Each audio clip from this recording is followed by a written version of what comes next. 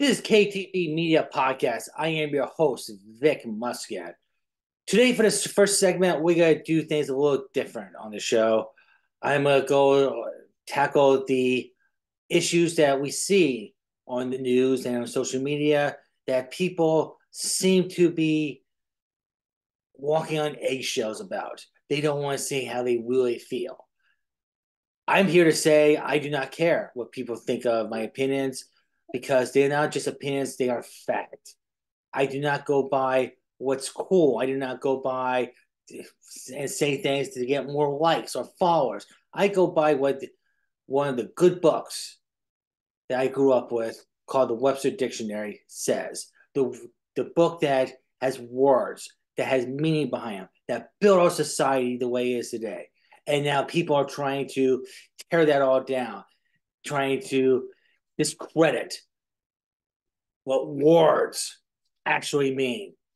And during using that logic, I'm going to tell you, wait, this is your wake up call. This is your tough love.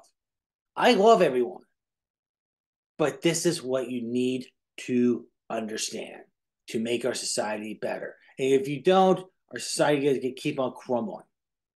And the blood that is spilled will be on your hands.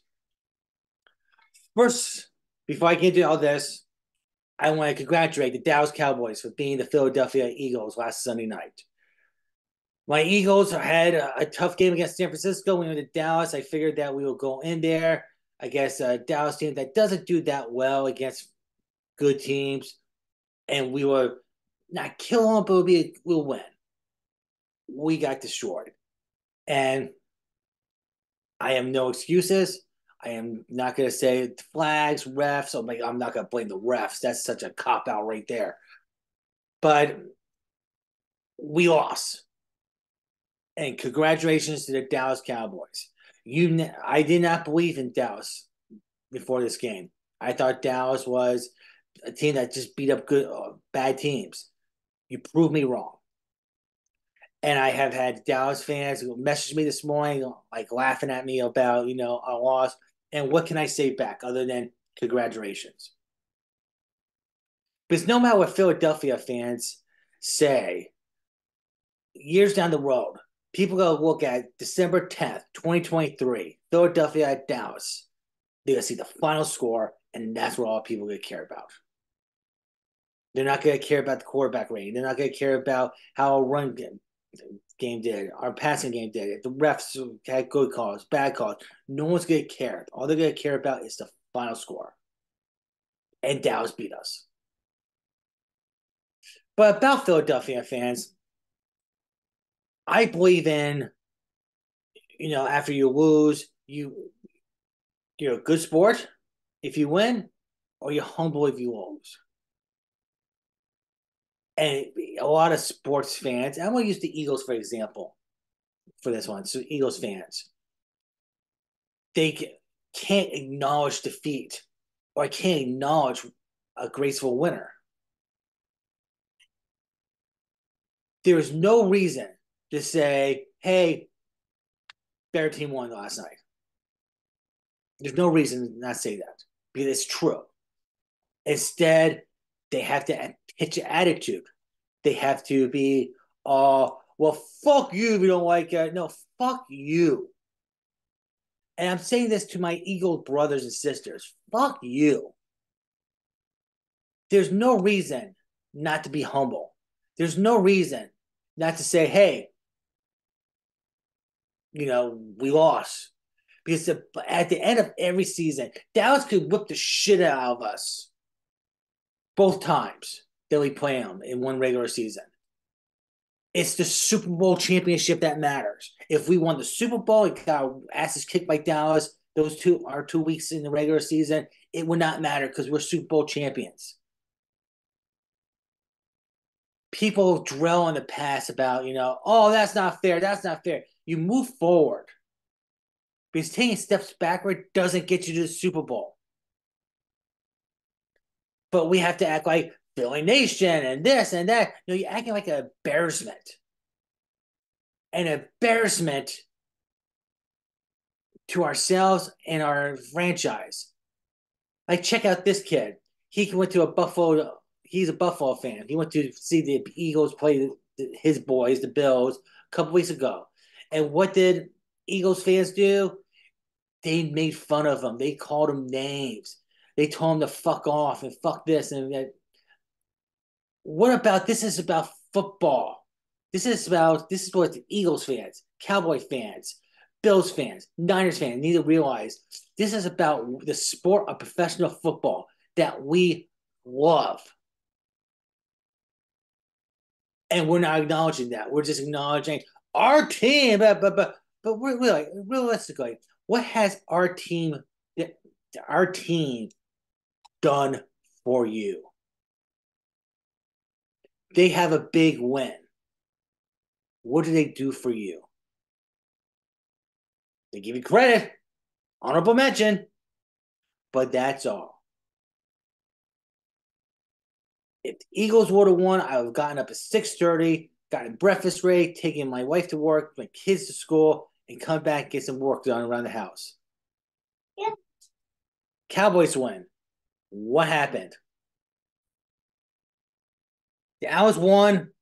I still got up at 6:30 in the morning, got breakfast ready, brought my family to where they ever needed to be, went home and did stuff around the house. My life does not change. Your life does not change. And you want to spit out this hate about you must protect your team. If anyone says anything about your team, it's like they insulted your mother. A lot of football fans, Eagles fans in particular, sound like that if they love their team more than their own mother. And that's what I find disgusting. That's why I call myself the Philadelphia Eagles fan base, the 802 chapter. Because there's very little Eagles fans around where I'm at. It's all this Patriot Nation. But we're the ones that show honor. We're the one that shows respect towards other teams. Before the game, if you want to do a little trash talking, that's fine. But after the game, show some respect. Have beer with your fellow football fans. We have enough hate in this world. People are being separated by Democrat, Republicans. They're being separated by WWE, AEW. Now we're being separated by sports teams. The whole one nation under God is becoming a joke of sports. Please. Always makes me. And the fights that you see that break out in stadiums in like Los Angeles, Dallas, that come on. Maybe we should just ban beer, ban any form of drinking, make it illegal to prevent these fights. That'll take out the fun of the game, wouldn't it? And whose fault would that be? Yours.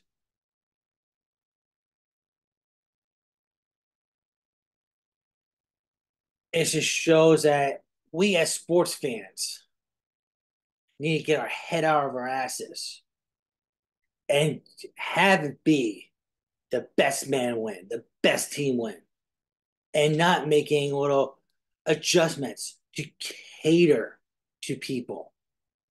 Sports is not about catering to people. It's about a bunch of athletes, a bunch of gladiators going to the field of battle, doing whatever it takes to win, and then having the honor of being humble in defeat or being gracious in victory. I saw something in the NBA that actually made my stomach turn, made me sick. The in-season tournament, whatever the fuck it's called, I didn't pay too much attention to it because I tried looking at it when it first started. It was confusing as hell. Then as I was like watching it as it progressed, it made sense to me. It makes sense to me that the NBA thought this. LeBron James, he's deteriorating on the court because of age. He's great in the beginning of the season, but as the season rolls on, he's less and less effective. How can we boost him up to make him look great again. You have a beginning of a season when he's fresh, crisp, and you have a tournament, and you make it like the NBA Finals. So we're going to go devalue the NBA Finals for this moron. This is disgusting. I mean, why else would you have a in-season tournament at the beginning of the season? I mean, I got my bathing suit after I saw this out with my shorts, thinking like, "Hey, it's June, NBA Finals to celebrate. Good for LeBron." Wait a second. That's the beginning of the season. It's they had a trophy presentation, MVP presentation, and why would you do that? Why? You have the NBA Finals. Now you have two championships for what? So you paddle LeBron's numbers up so you can be better than Jordan? LeBron's never going to be better than Jordan. Jordan, first of all, he was all about the team. He had people built around him so he can win championships. Yes, he was egotistical. Yes, he was arrogant. Yes, he was probably like all me sometimes. But not once you did not see Jordan political views. Jordan says this. Jordan wants that. Jordan crying for fouls. Jordan complaining because referees are not giving the calls that he thought he should have got. That was not Jordan. Jordan was when you saw Jordan and hey, Scottie Pippen did that. Horace Grant did this. Hey, PJ Armstrong, you did that too. With the LeBron's Lakers, it's just disgusting to see the NBA cater to him the way they are. You have many outstanding talent in the NBA. Steph Curry, he's still kicking. You have Jason Tatum. You have a lot of good players, and you still catering to someone who's past his prime. And to make it look like he hasn't passed his prime, you have to make this in-season tournament. Which no doubt they're gonna make that part of LeBron James's championship legacy, trying to top Jordan. No doubt. And you know what? It might work because numbers don't lie. But they're, once again, instead of going by what the dictionary says, the Webster Dictionary that built the society that we live on today, instead of going by what it says, they're going to twist it and turn it for what? For money? You can still make a lot of money showcasing Steph Curry. You can still make a lot of money showcasing Kevin Durant. You can still make a lot of money showcasing a lot of outstanding talent, but it's all about LeBron. And each year, the NBA viewerships drop, and they drop, and they drop, and they drop. Why? Because people are sick and tired of LeBron's bullshit. And we're still catering to him. The NBA is dying. It is dying rapidly. It's going to become a shell of itself. Because it's not just about money that makes the promotion. That's what WWE needs to realize. It's not about the money. It's about the legacy. It's about the magic behind it. It's about, being that little kid watching on TV and being excited. And now money in politics is just overshadowing that. And it makes me sick. I feel sorry for our kids these days that can't just enjoy the NBA. They have to deal with the politics and the catering. This is disgusting. And this goes to the commissioner who allows it to happen. This is embarrassing. It's disgusting. But we still eat it up, don't we? They're spoon feeding us bullshit, and we're just gobbling that shit down. The other thing I find really disgusting that people are just like taking up the ass on is the WWE's tribute to the troops. They used to go out to the trenches where the troops were camped out in the Middle East to perform a show, and they showcased the troops. It was all about the troops. The matches they put together, some didn't make that much sense, but it was about the troops. It didn't matter. And what they do this past Friday night, they had an arena in Providence, section of the troop. We had some troops right there, some military personnel. Great, but that was it. Just a small section of them. The rest were fans. You don't want to go to the Middle East in the trenches anymore. I get that. Fine. Too dangerous, but you go to Fort Bragg. You go to a major military base and you showcase the military. Not showcase yourselves in front of them. That's fucking moronic. And maybe they don't go to the Middle East anymore because they don't make money off it. That's the thing. Do they make money off it? No. If they attribute to the troops, do you think the troops pay for the tickets? No. WWE is about profit. And they're saying, like, hey, we should contribute to troops. You see, there's the troops. We salute you. A small section of troops is nothing compared to what they deserve.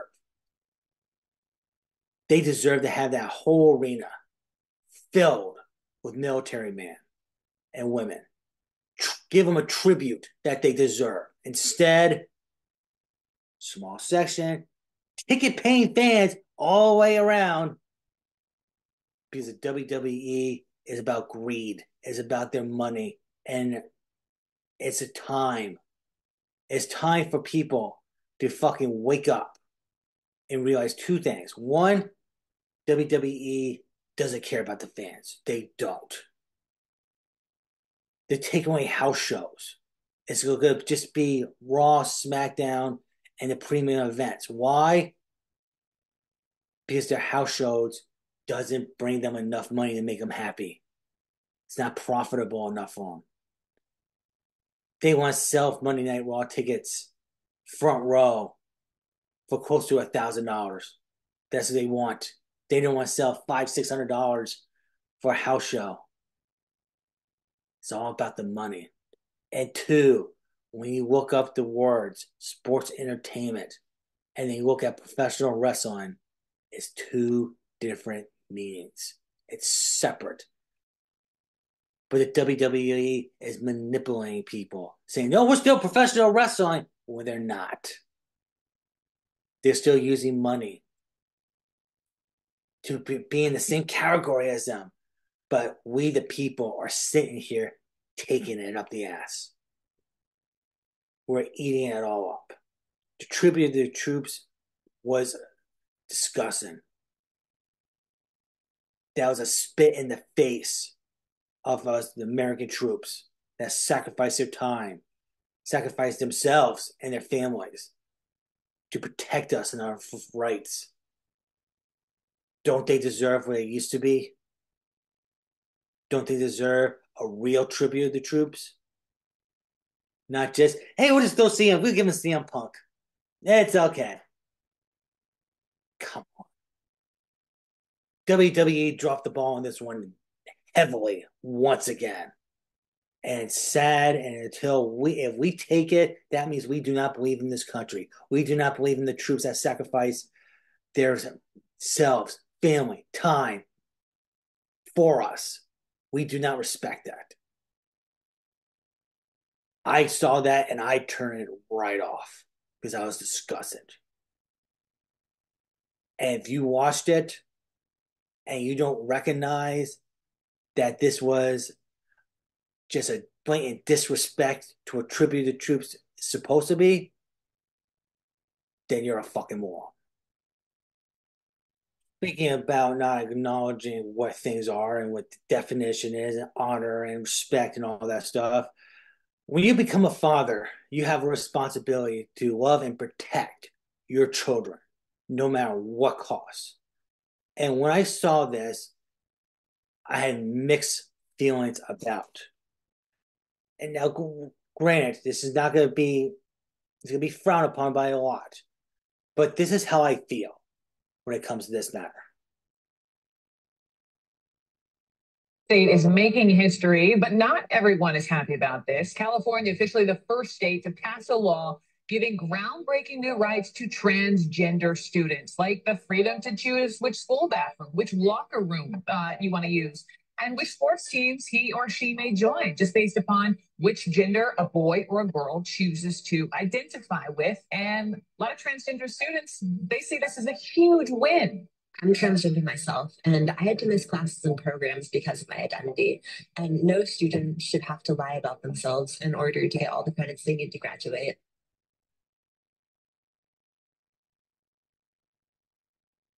If you want to be a transgender, if you're a female, want to be a male, male want to be a female, that's you. Good job. Be you. Be authentic. That's great. But when you have my little girl in a women's bathroom and a transgender female who used to be a male and made laws of science, still is a male, I'm not going to get into that. If you go in the bathroom, same bathroom as my little girl, you will have to deal with me. You have to deal with me watching, making sure you don't do anything, or me grabbing you by the hair, throwing you out.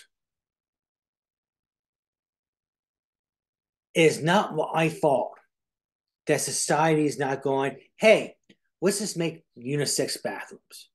I'm cool with that. I am absolutely great with that. But I've spoken before about how there's always bad apples in the bunch. You have police officers shooting black people because they're racist. Not all officers are like that. And I know all transgenders are not like this, but you do have your sick perverts, you sick freaks out there. I cannot read minds. I do not know who's a sick pervert and who's an actual person that believes that they're transgender. So a lot of people would say they believe it up and down, all over the place, all over social media, all over campus, all over everywhere. And it's not true. If you're a biological male going in a girl's bathroom, my daughter, I will retaliate one way or another because that's what I do. That's my code as a father. I protect and love my children. Am I not supposed to? Not to honor the code of a father and by allowing the chance, no, it might be a small chance, but the chance that you have a biological male go into a female bathroom claiming they're a woman just to have their sexual way, not with them, but they can just get off on something. Absolutely not. I will protect my daughter. I will defend my daughter. I will make sure no one harms my daughter. I will make sure there's no potential threat in my daughter. And people can frown upon this and be like, oh, how dare I, all they want, because that they don't understand is the code of the father. This is basic shit they teach you in church with the Bible. This is basic shit they teach you in schools. And this is something, this is basic shit that people seem to have forgotten. Father thinks it's all right to knock up some girl and then disappear and not be a father. Not me. I will protect and love and protect my children no matter what cost. And if I feel like there's a potential threat here, so be it. Why don't you just do basic shit? Like go to your local DMV, get the sex of your driver's license changed. That's basic. But going in there dressed like a woman, saying you're a woman, without any hormones and procedures or anything like that, that if you're going through procedures and the process stuff like that, okay, you get benefit of the doubt, and you just being watched over. But when you're a male dressed like a female, and you don't have no goals, no plan, nothing to go through the procedures, go through everything to reach that dream, you're just a guy dressed as a girl. You will get your ass kicked. Being in the same bathroom as my daughter. Period. I don't care what anyone says. I don't care if I get blacklisted. I don't care if I get canceled. That's how I feel. And if you don't like it, hey, that's a you problem. Life's tough. Wear a helmet. But I will protect my daughter by any means necessary. We are deteriorating as a nation, as a society, and that's quite evident. I know that people say it's not fair and this should be that. That should be that. It's known as so. That's what the government is not providing to you. You cannot take it out and lash out against the American people that have strong beliefs.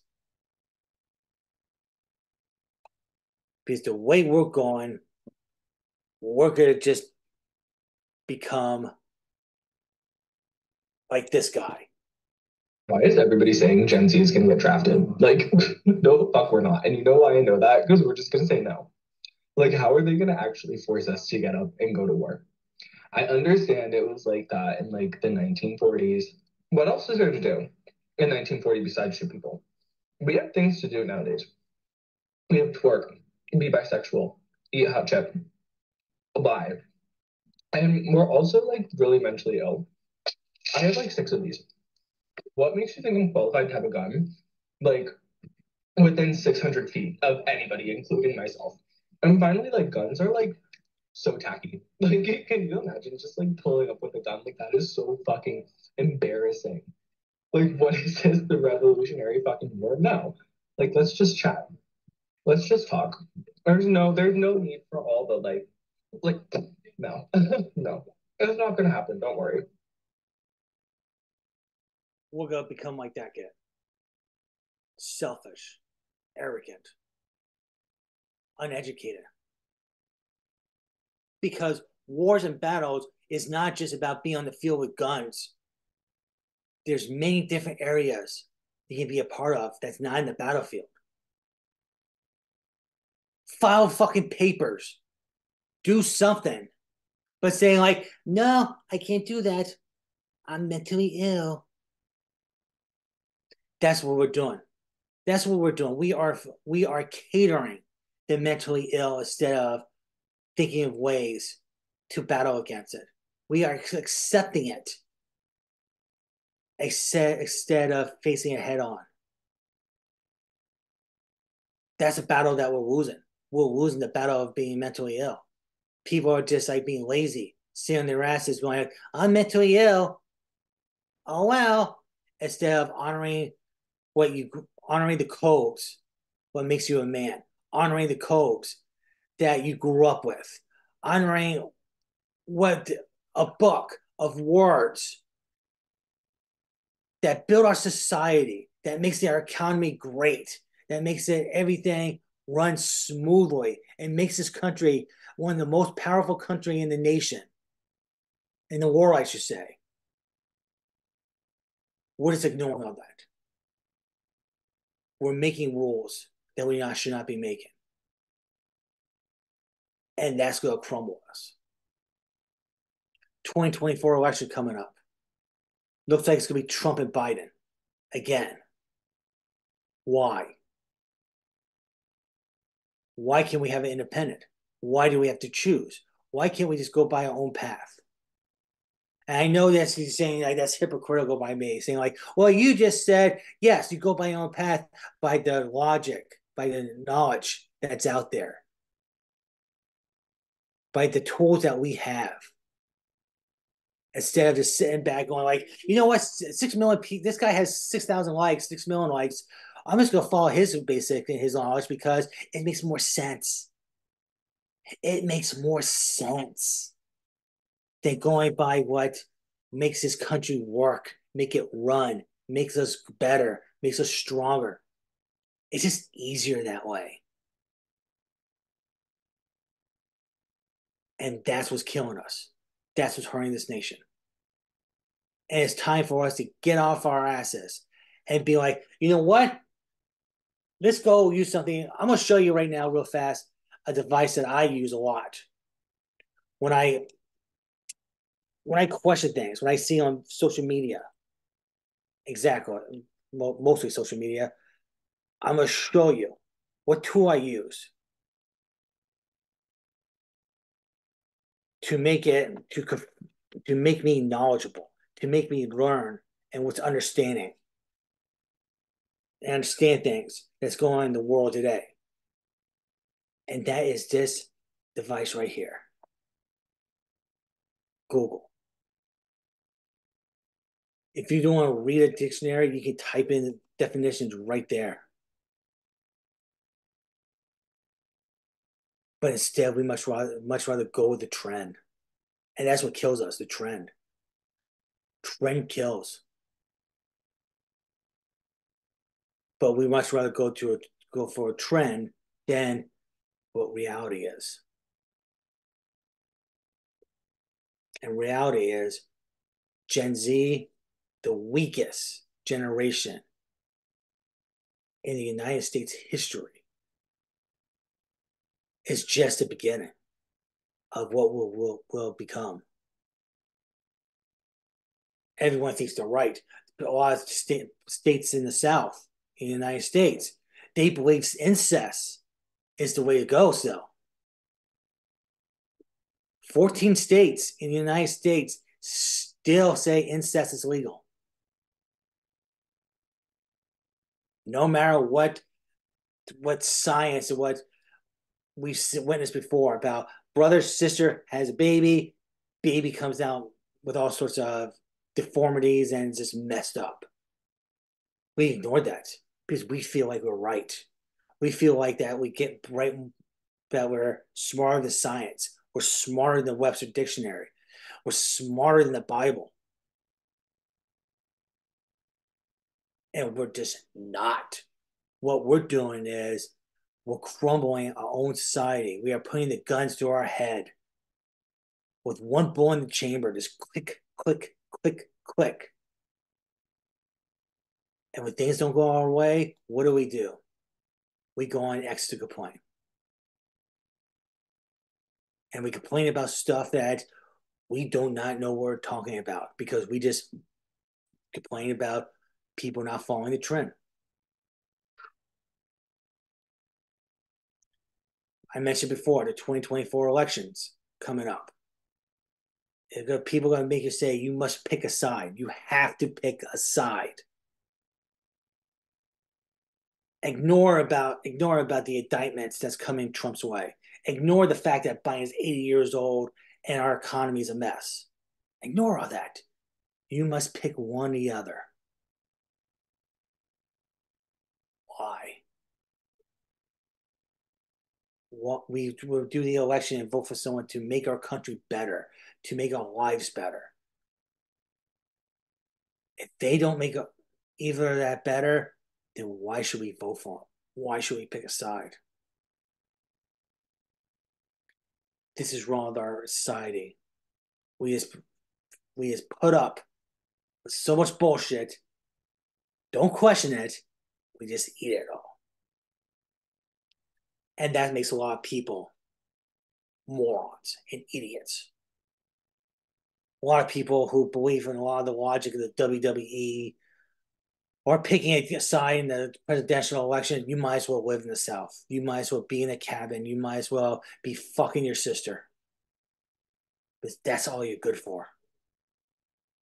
What the big boys, what the adults run the society. Just go away. Go away and leave us alone. Michael Krueger will be on the show right after this. This is KTB Media Podcast.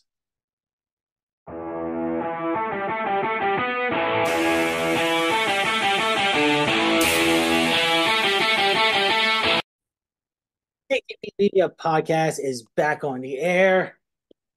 With me today, this is a guest who I showed clips to my colleagues who absolutely pussied out when they saw this guy because he is quite the demon.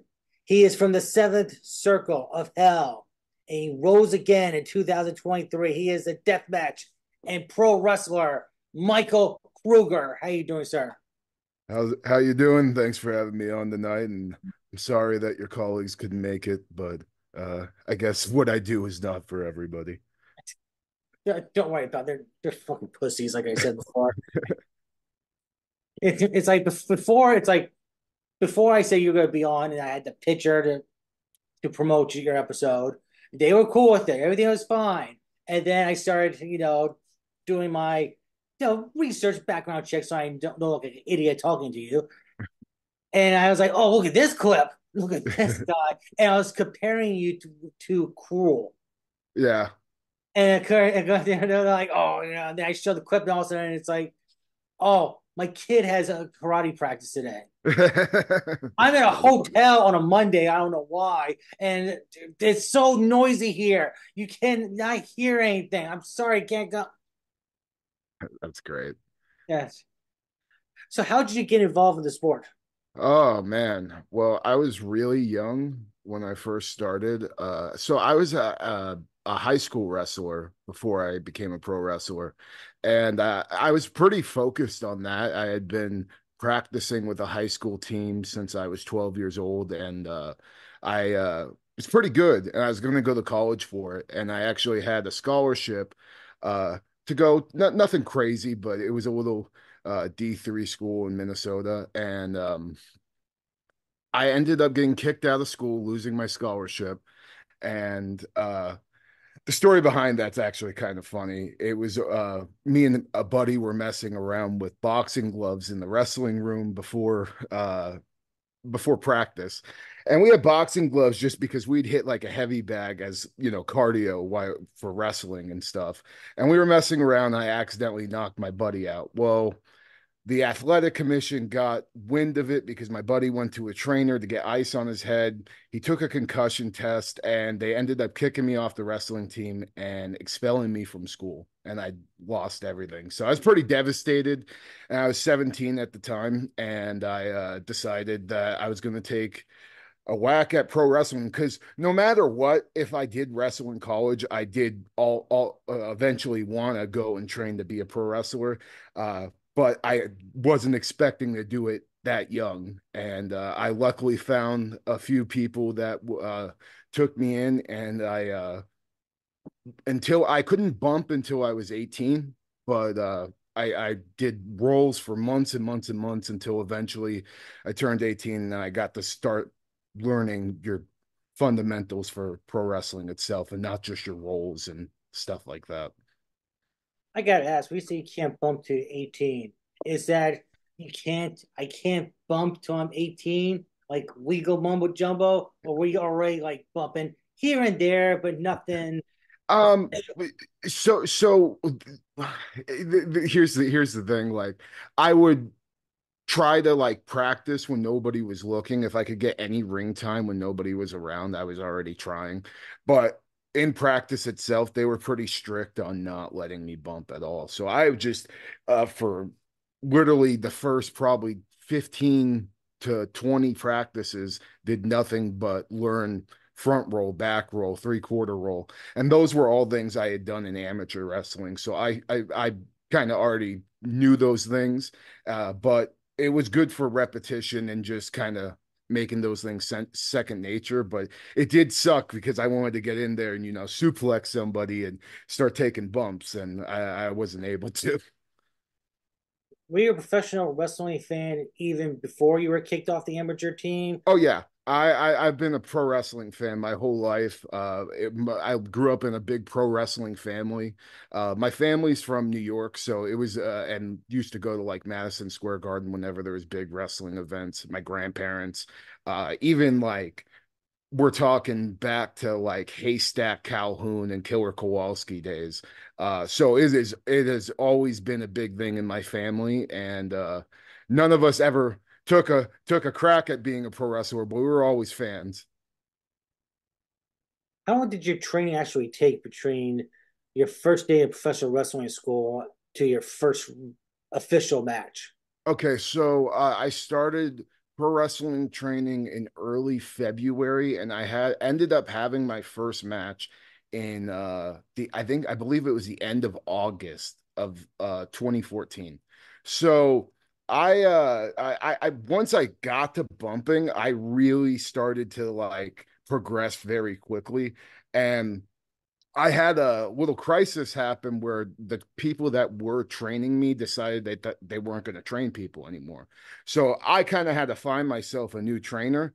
And once I did, he really taught me so much in such a short amount of time. And he ended up working with me. Like we used to go get in ring times, just me and him on extra days. And it really it was like I think I must have learned a good 8 months of stuff within three, and and because of that, somebody forgot didn't show up one day, and I brought my gear to a lucha show, and I got my first match at the end of August that year.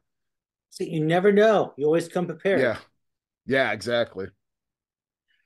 So, what states are you currently licensed to wrestle in? Um, well, now so down the West Coast, it's a little bit different. You don't need licenses in certain states. So, but right now I just primarily wrestle in California. In Arizona, I do have a show coming up. Um, it's December 16th. It's for Casa Grande Wrestling. But usually I don't really work local in Arizona, and that's where I'm based out of, is in Tucson, Arizona. So right now just California mainly, but I would like to work other places. I have worked other places years ago, but I just came back to wrestling this year in 2023. Why did you take the hiatus? It wasn't really a hiatus. I just straight up quit. uh, but man, it's a long story, but basically I had tore my ACL, and this is back in 2017. I was going on a pretty good little run, and this was a few months after I had an infamous match that a lot of people talk about with Schlack at IWA Deep South, or deep not IWA Deep South, IWA Mid South, excuse me. Um, After that match, I had wrestled, few more months there, and then I had a accident happen in a ring. A ring wasn't put up correctly. I threw a face wash in the corner, and the ring in that corner kind of collapsed a little bit, and my I buckled on my knee and completely tore my ACL.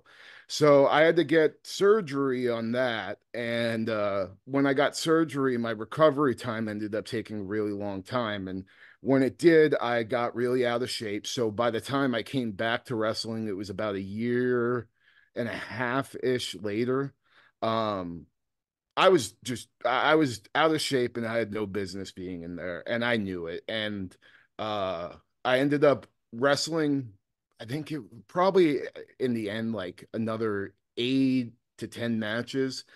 And during that time, I ended up winning a deathmatch tournament, which kind of sucked because I didn't really felt like I deserved it because I let myself get so out of shape and felt like my matches weren't very good.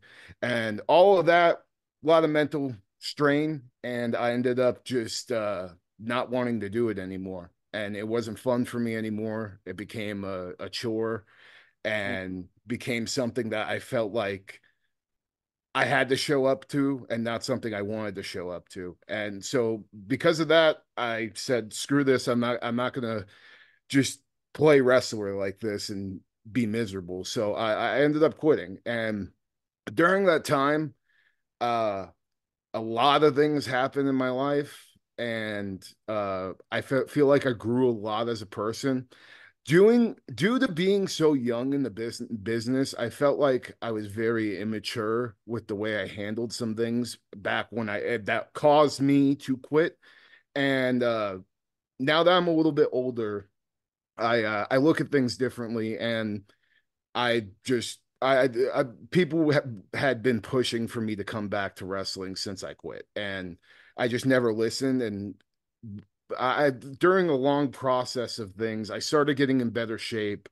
I got in worse shape actually after I quit wrestling, and then I ended up losing over 135 pounds. And once I started losing a bunch of weight, uh, kind of went through a little life crisis. Coming out on the other end of it, I decided I wanted to come back to wrestling. And I had these two kids that I broke into the business back in 2017 that had a ring that they trained at every day. Uh, so I decided to pop in there, started dipping my toes in, and then so I started training August of 2022, and I had my first match back this year in March. Nothing like missing a chair cover wrapped around with barbed wire. Yeah, right. A chair. Nothing like missing like a staple gun to your temple and getting it at all. Nothing like that feeling. Yeah, dude, and it's funny. I love that. I now that I'm back doing death matches again, like I miss that high that you get off of it when you're done and you're proud of your match, and like it just there's nothing else like it. Like regular wrestling is very fulfilling for me, but there's nothing like going through a train wreck, coming out okay, and then being able to look up at everybody and go, whoa, that was fun. You know what I mean? Like it's like literally the way I could describe deathmatch wrestling for being a performer is like you're driving a fast car and then you get into a wreck, but god damn you're beat up, but you're not like severely injured, and you look and you're like, that was fun. That's what it is for me. How traumatized were you after your match with Schlack? So I've had two of them, and both times I have not come out the best. Let's just put it that way. The first one was definitely the most cuts I've ever had on my body. It's the most I've ever bled ever in my career. Still to this day, probably the most I've ever bled. And then the second time he hit me 7 times with a weed whacker. So that guy's kind of a dick. But outside of that, he's actually a pretty cool dude. That's actually one of the guys that was pushing me to come back to wrestling, which I can't thank him enough, because I honestly didn't really take it seriously until he like I knew I wanted to, but I didn't kick it into another gear until he was like, yeah, dude, you should come back for sure. And I love that guy. But yeah, both of our matches have been absolute train wrecks, and in the best way possible. I mean train wreck in an endearing way, because those are also two of my favorite matches I've ever had, and probably the two matches I'm most known for. Yeah, guy beats the shit out of you with a weed whacker, and at the end, it's like shaking hands, like, "Hey, that was a good match, man. It's a good fight, good fight." Yeah. Yeah, I mean it'd be like that sometimes. I don't it's funny you say that. Like we're talking podcasts, so I'm not trying to go kayfabe you too much, but like Oh, no, go I ahead. I don't really love the shaking hands like after a pro wrestling like death match or like a fight, you know what I mean? But afterwards, absolutely. Like we're all fucking friends, drinking beer, having fun after. Uh, but for the effect of like I guess pro wrestling just itself, it needs to be like a simulated fight. So let's not have like any of that shaking hands, like you did a good job, buddy, bullshit until you get into the back. That's like a pet peeve of mine.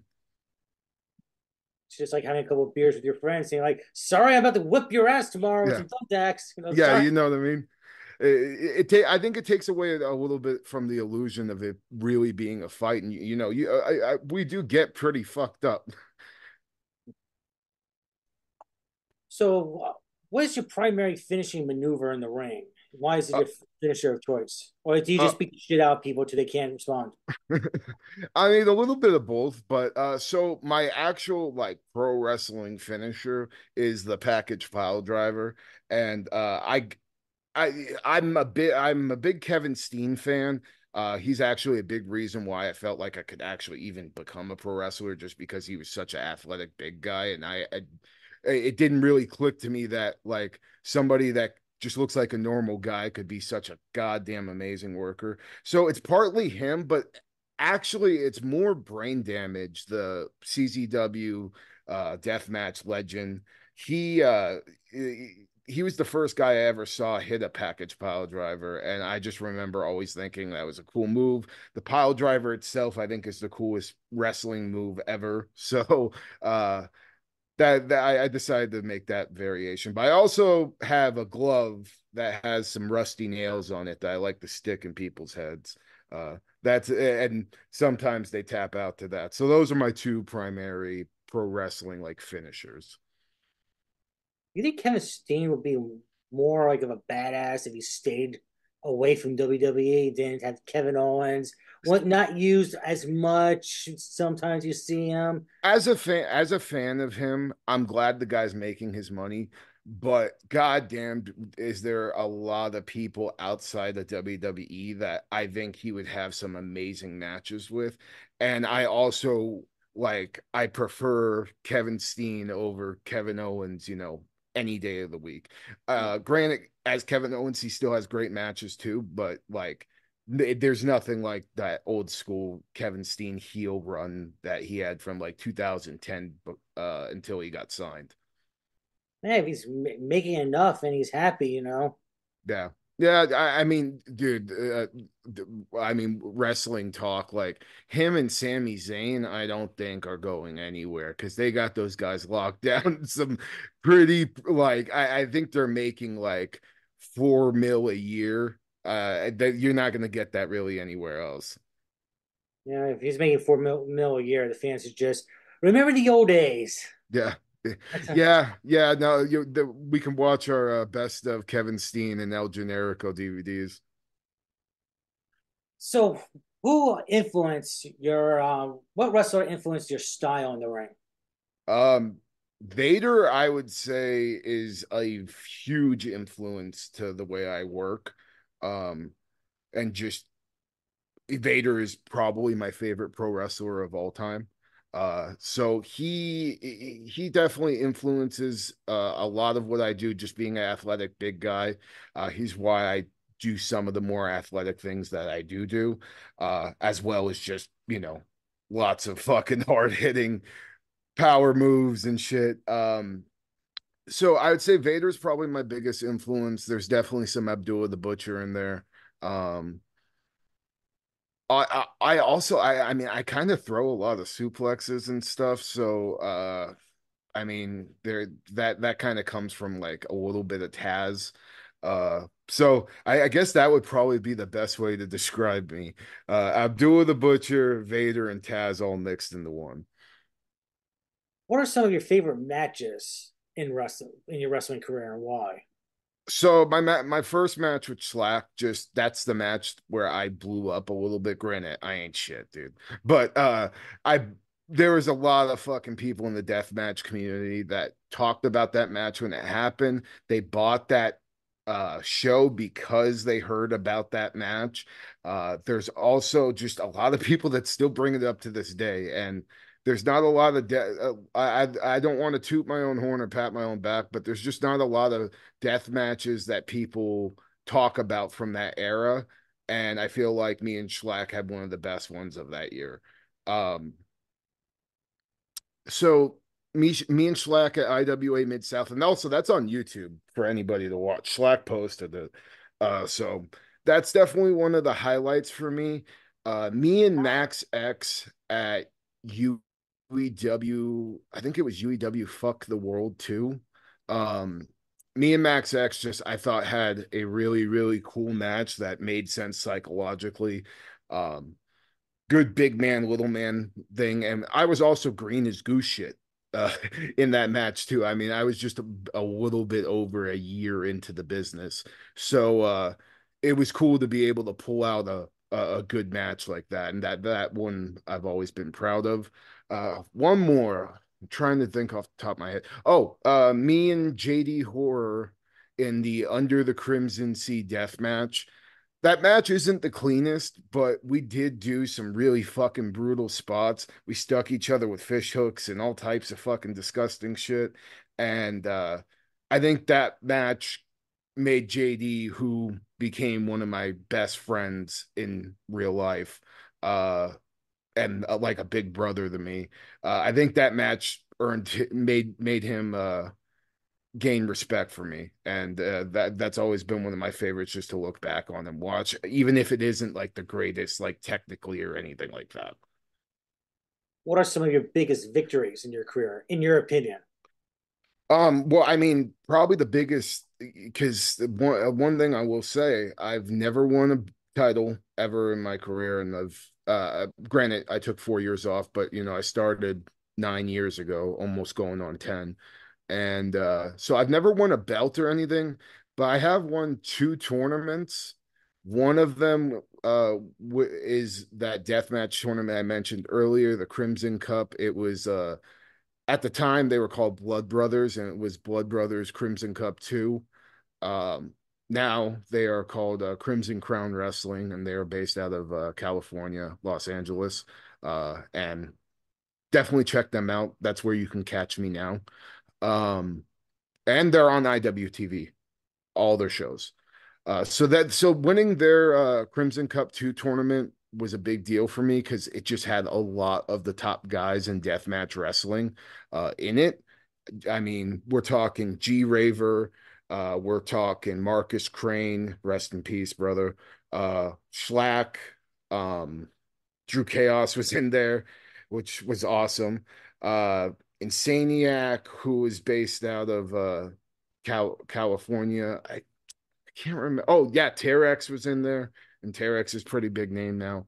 Neil Diamond Cutter was in there as well. So there was just a lot of big death match names, and it was just cool to win that, even though I felt like I didn't deserve it. I wish I looked fondly back on that win, but that tournament win was probably the biggest win I've ever had. Other than that, I would think at the beginning of my career, I won like a tag team tournament for a lucha company called Titanic Promotions. But other than that, those are the two things the only two notable things I've ever won. Wrestling history has shown us some great rivalries. You had Ric Flair, Ricky Steamboat, Bret Hart, Shawn Michaels, Rock and Stone Cold Steve Austin. In your opinion, what is your greatest rival? Like if there had been like a high marquee match, like those rivalries, Michael Krueger and in your opinion, who else? Um, for me, it's probably Michael Krueger and JD Horde, just because I think we've worked the most. So that would be like the marquee matchup and probably my greatest rival. But Schlack is up there too, even though we've only wrestled twice. There's a lot of people that are clamoring for Schlack and Michael Krueger 3. You could literally just look at my page and fucking see that shit. So hopefully it happens eventually. But I'd also like a rematch with JD Horror, because I think we'd have a way fucking better match than we had in at Crimson Cup 2, because that was the last time we faced each other. And man, I do not look fondly on it, and it was due on me because I had no business being there. If a third match with Schlock happened, would you go up to Schlock and say, like, come on, man, you got the first two. You beat the shit out. Can I use the weed whacker this time? Yeah, I mean, I feel like he owes me one, but we'll see. What is the most painful weapon you ever been hit with? I mean, the weed whacker fucking sucks. So I mean, the weed whacker's up there. But trying to think. I mean, the worst thing that's ever happened to me was getting burned. So I would say burns are probably like the most pain I've ever gone through.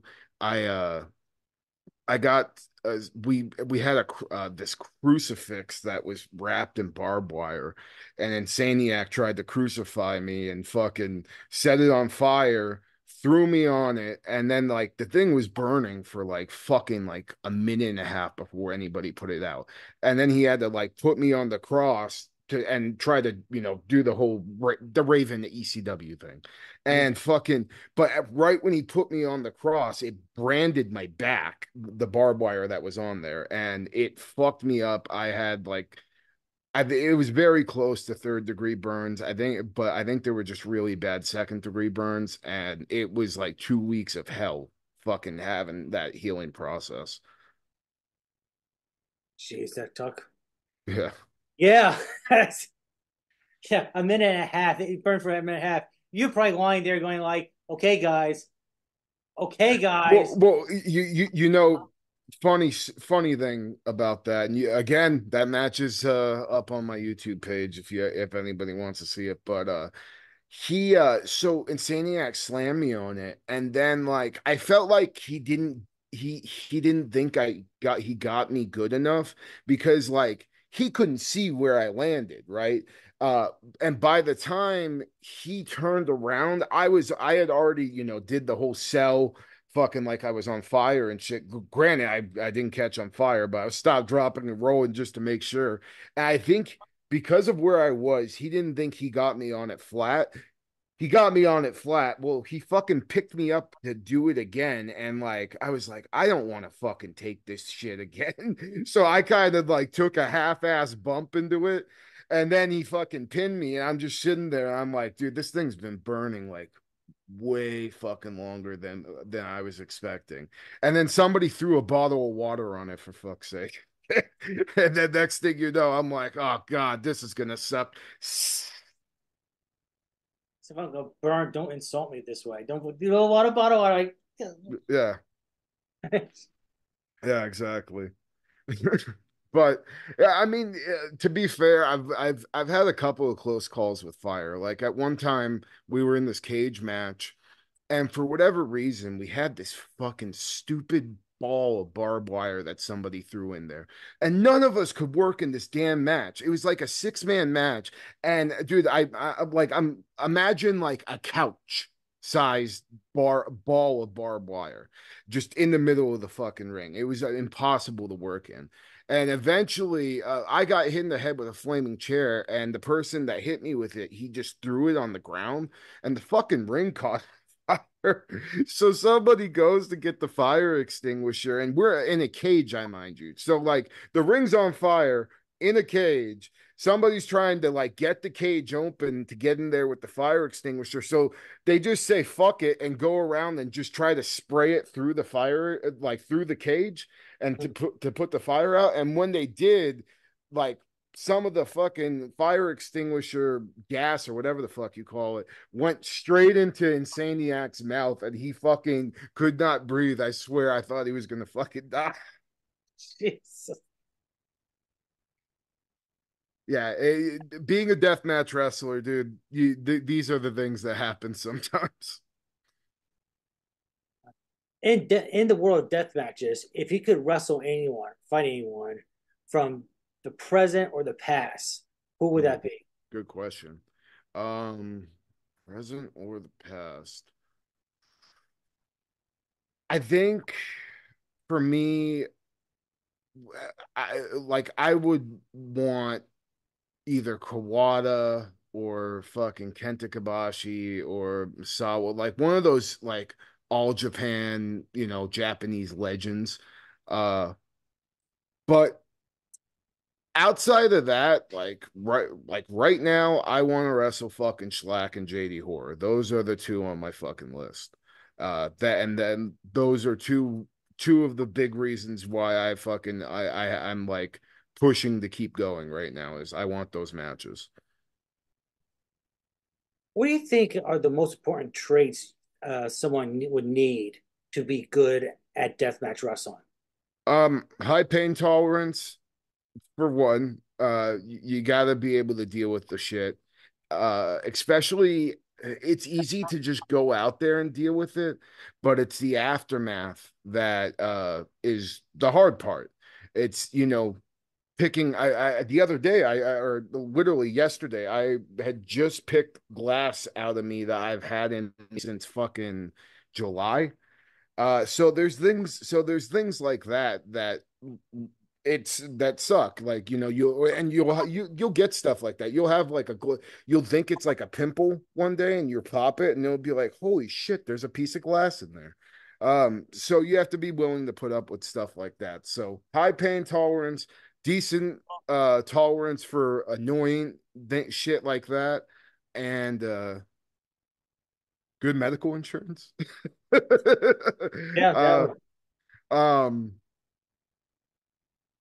and just like a passion for it, I think. Deathmatch wrestling has become very trendy, in my opinion. There's a lot of people that would scoff at it a few back when I was doing it that have gone in and done light tubes now. And it's one of those things where like I don't know if people are just doing it to get a cheap pop or not, but it does have a history, a really long and very interesting history. And it's always going to be the, ugly stepsister of fucking pro wrestling, but it is an interesting one. And it has a lot of fucking amazing matches throughout the years have been death matches. What is the best advice anyone's given to you that you know now, but you didn't know back then? Um, like as far as like being a wrestler, Yeah, probably yeah, probably just letting things like when you're wrestling a match, letting things register. I feel like a lot of wrestling is too fast paced now. And because of that, it's just like cool move spot, cool move spot, cool move spot. And I think you could get away with a lot less.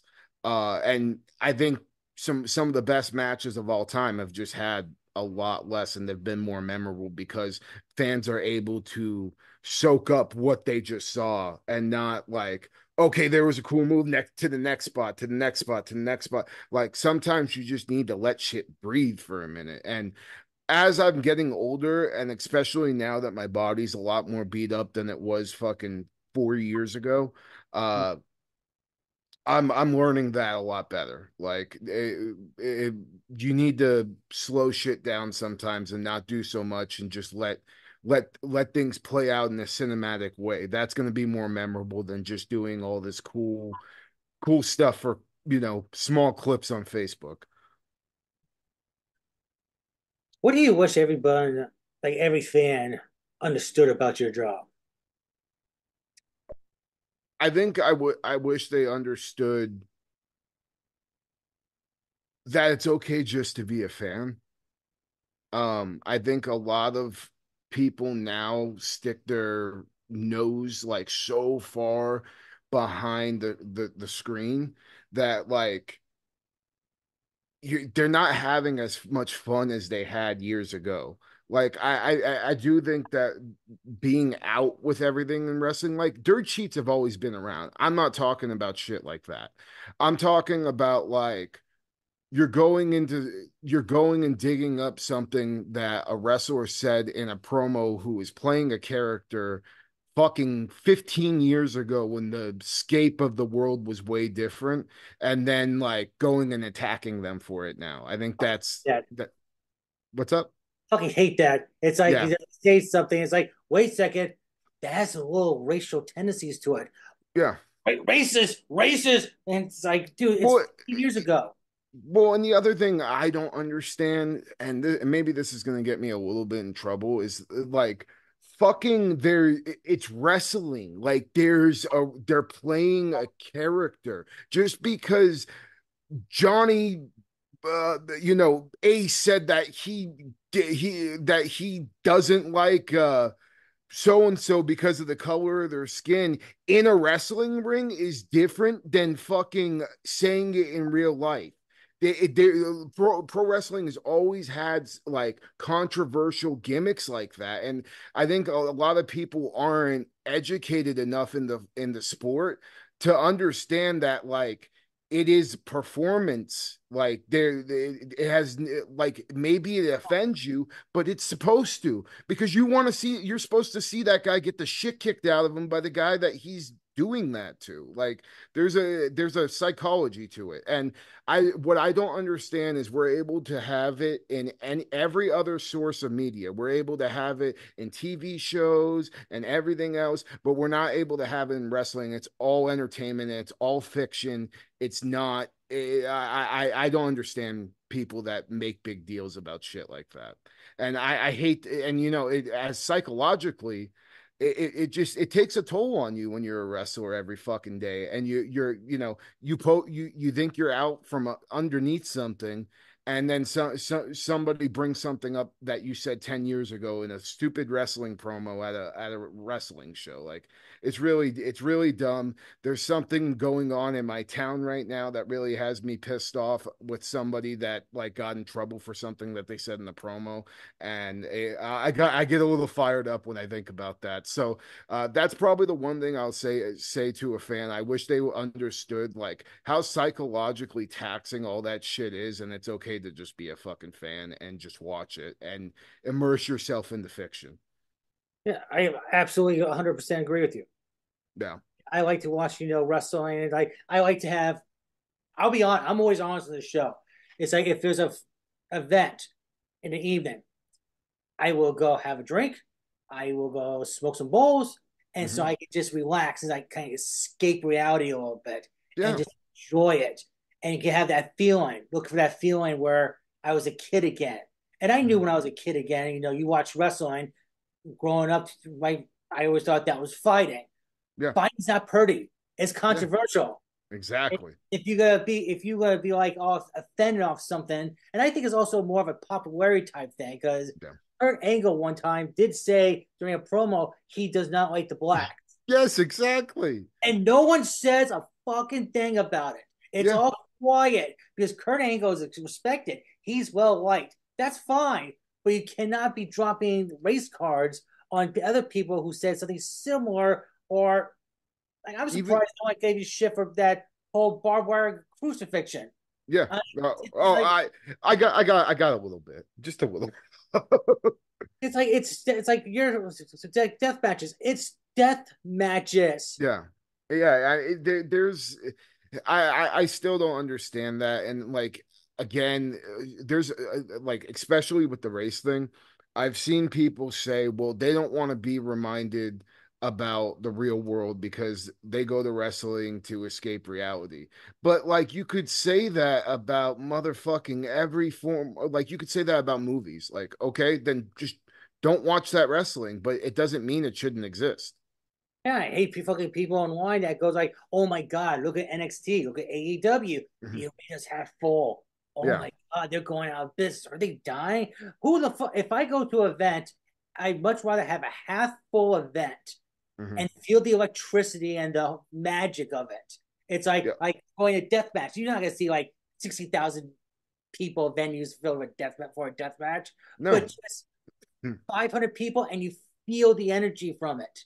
Yeah, absolutely. And I think wrestling fans just get too caught up. Like just fucking see if you like the matches. Don't worry about all the other bullshit. But at the same time, I'm not I don't think that people shouldn't discuss it. I just don't think it should be. I feel like that's more popular than the wrestling itself sometimes because I feel like people aren't necessarily talking about great matches anymore. They're talking about whatever the next controversial thing that happened in pro wrestling is, Yeah. whether it be on the show or outside of it. Hey, before every episode here, I always put a viewer discretion advised. Mhm. People get say something afterwards. It's like, well, it says viewer discretion advised. Yeah, Why did you pass that part? If you were to be offended, you were yeah, warned. You didn't hear me. Hear the warning. That's a you problem. yeah, for sure. Sorry, but Yeah. sorry. No, I'm with it. Like, I but at the same time, like you know, different strokes for different folks. But I think it's funny that people don't go out of their way to like do this shit for like actors or you played that role that was racist. Like, you should be canceled. Like that's a little ridiculous. when you think. That's stupid. But if professional wrestling never existed, or death matches never existed, Mhm. what would you be doing? Oh fuck. Um, I feel like I probably would have did MMA if it didn't exist. Uh but I also am a podcaster myself, so I do a podcast called Flesh Wound Features on YouTube. It's a horror movie podcast, and we also have a side for comedy and wrestling stuff too. We kind of do it all there. But I'd probably, be a podcaster and an MMA fighter instead of a podcaster and a wrestler. You know what kills horror movies? Was that? Having kids. I haven't seen a horror movie. I don't know how long, and I used to be a horror movie junkie. Really? But then all of a sudden, I had kids, and my wife's like, "Oh, you can't be watching this." As I'm like, Yeah. "What?" As you see the saw coming down some woman's head, it's like, "Oh, what's wrong with this?" Yeah.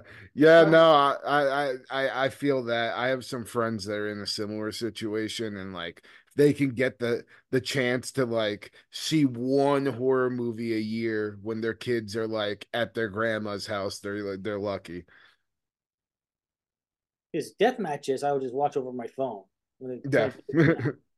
but it's just, but it's not something about death matches. You can Yeah. pause it and you get back into it. That's fine. Hmm. If you miss like 5 minutes of it, no big deal. Movies, you got to watch the whole thing. Yeah, yeah, I'm the same way. Like, I don't like pausing and like unpausing a movie and like starting it later. Like, I feel like I gotta watch the whole thing at once. 5 years from now, where do you see yourself? Hopefully, out of wrestling. I'm so like my mission right now is like I ain't trying to make it big or do anything like that. I have a bucket list of shit I want to do in pro wrestling, and once I do said bucket list, I will be fucking happy and I could say goodbye to it because I did say goodbye to it for a while. And my biggest reason for coming back is I'm not happy with the way I ended it. So I feel like I got another 2.5 years in me, maybe three. So hopefully once I quit wrestling, I'm probably gonna still be doing the podcast. So I could see myself still doing the podcast, hopefully making a little bit more money off of it. And I don't know, maybe hopefully married too, dude. Like I got a great girlfriend, so hopefully it goes in that direction. So How does podcaster and married instead of podcaster and wrestling. well, first of all, if you make money off podcasting, God bless you, because I haven't seen a damn cent for I'm 5 years. try I'm trying. So for us, the only money we've seen right now is from our Patreon. Uh, we have like a decent amount of subscribe. It's nothing like amazing, but what our goal is just to kind of get more patrons and hopefully get more traffic there and make a little bit more. But yeah, Patreon's pretty good little service. I don't know if you have one yet, but you should get one so your fans could subscribe to it, bro. And I tinker around with it. It's just like, Yeah, it's still on my list of maybes. yeah, yeah, But you just want to make enough to take your girlfriend out for a dinner. yeah, yeah. No, then nothing too crazy. Yeah, yeah. So, what events do you have coming up? So December 16th, I will be at Casa Grande Wrestling. It is called Winter Wonder Slam. It is a Christmas themed wrestling show. So Christmas Krueger, who is came out one other time in history, he is making his return. So if you're in the Casa Grande area in Arizona, come on out. You can see the information for the show on my Facebook under Michael Krueger. And so other than that, you can see me unmasked if you want on my YouTube page, Flesh Wound Features, and also I will be wrestling at uh Crimson Crown Wrestling at some point. I think next year, hopefully in the early year, and so those are really the only places right now. Does your girlfriend go to these events you wrestle in? So she hasn't been to an event yet. She's only seen the aftermath of some death matches. But she is going to the Casa Grande wrestling show, the Christmas one. So that's gonna be her first time, which I'm looking forward to. That honestly is kind of what enticed me to do this show. It's because it's local and it'll be easier for her to see. Was it her choice to go, or did you have to blackmail her? Say, like, you don't go to my events, and if we're gonna continue this relationship, you gotta see me take a barbed wire bat upside my head. No, actually, it is her choice to go. She's surprisingly intrigued by the death match thing. Something about like picking glass she likes. So hey, it all worked out. Man, those women are rare. Marry Yeah, her. yeah. Marry her. Exactly. If she has no problems, you almost catch this thing getting caught and set on fire. Yeah. Just say you're not mad. I don't have to hear about it. Great. I wasn't with her when that happened. I don't know how pissed she would have been if that did happen, but I mean, hopefully I don't get burned like that anytime soon again. But if it does happen, I can only hope she accepts it, and she accepts the fact that she's gonna be having to like dress the wound and fucking clean it and shit. Like, you want to marry me? Yeah.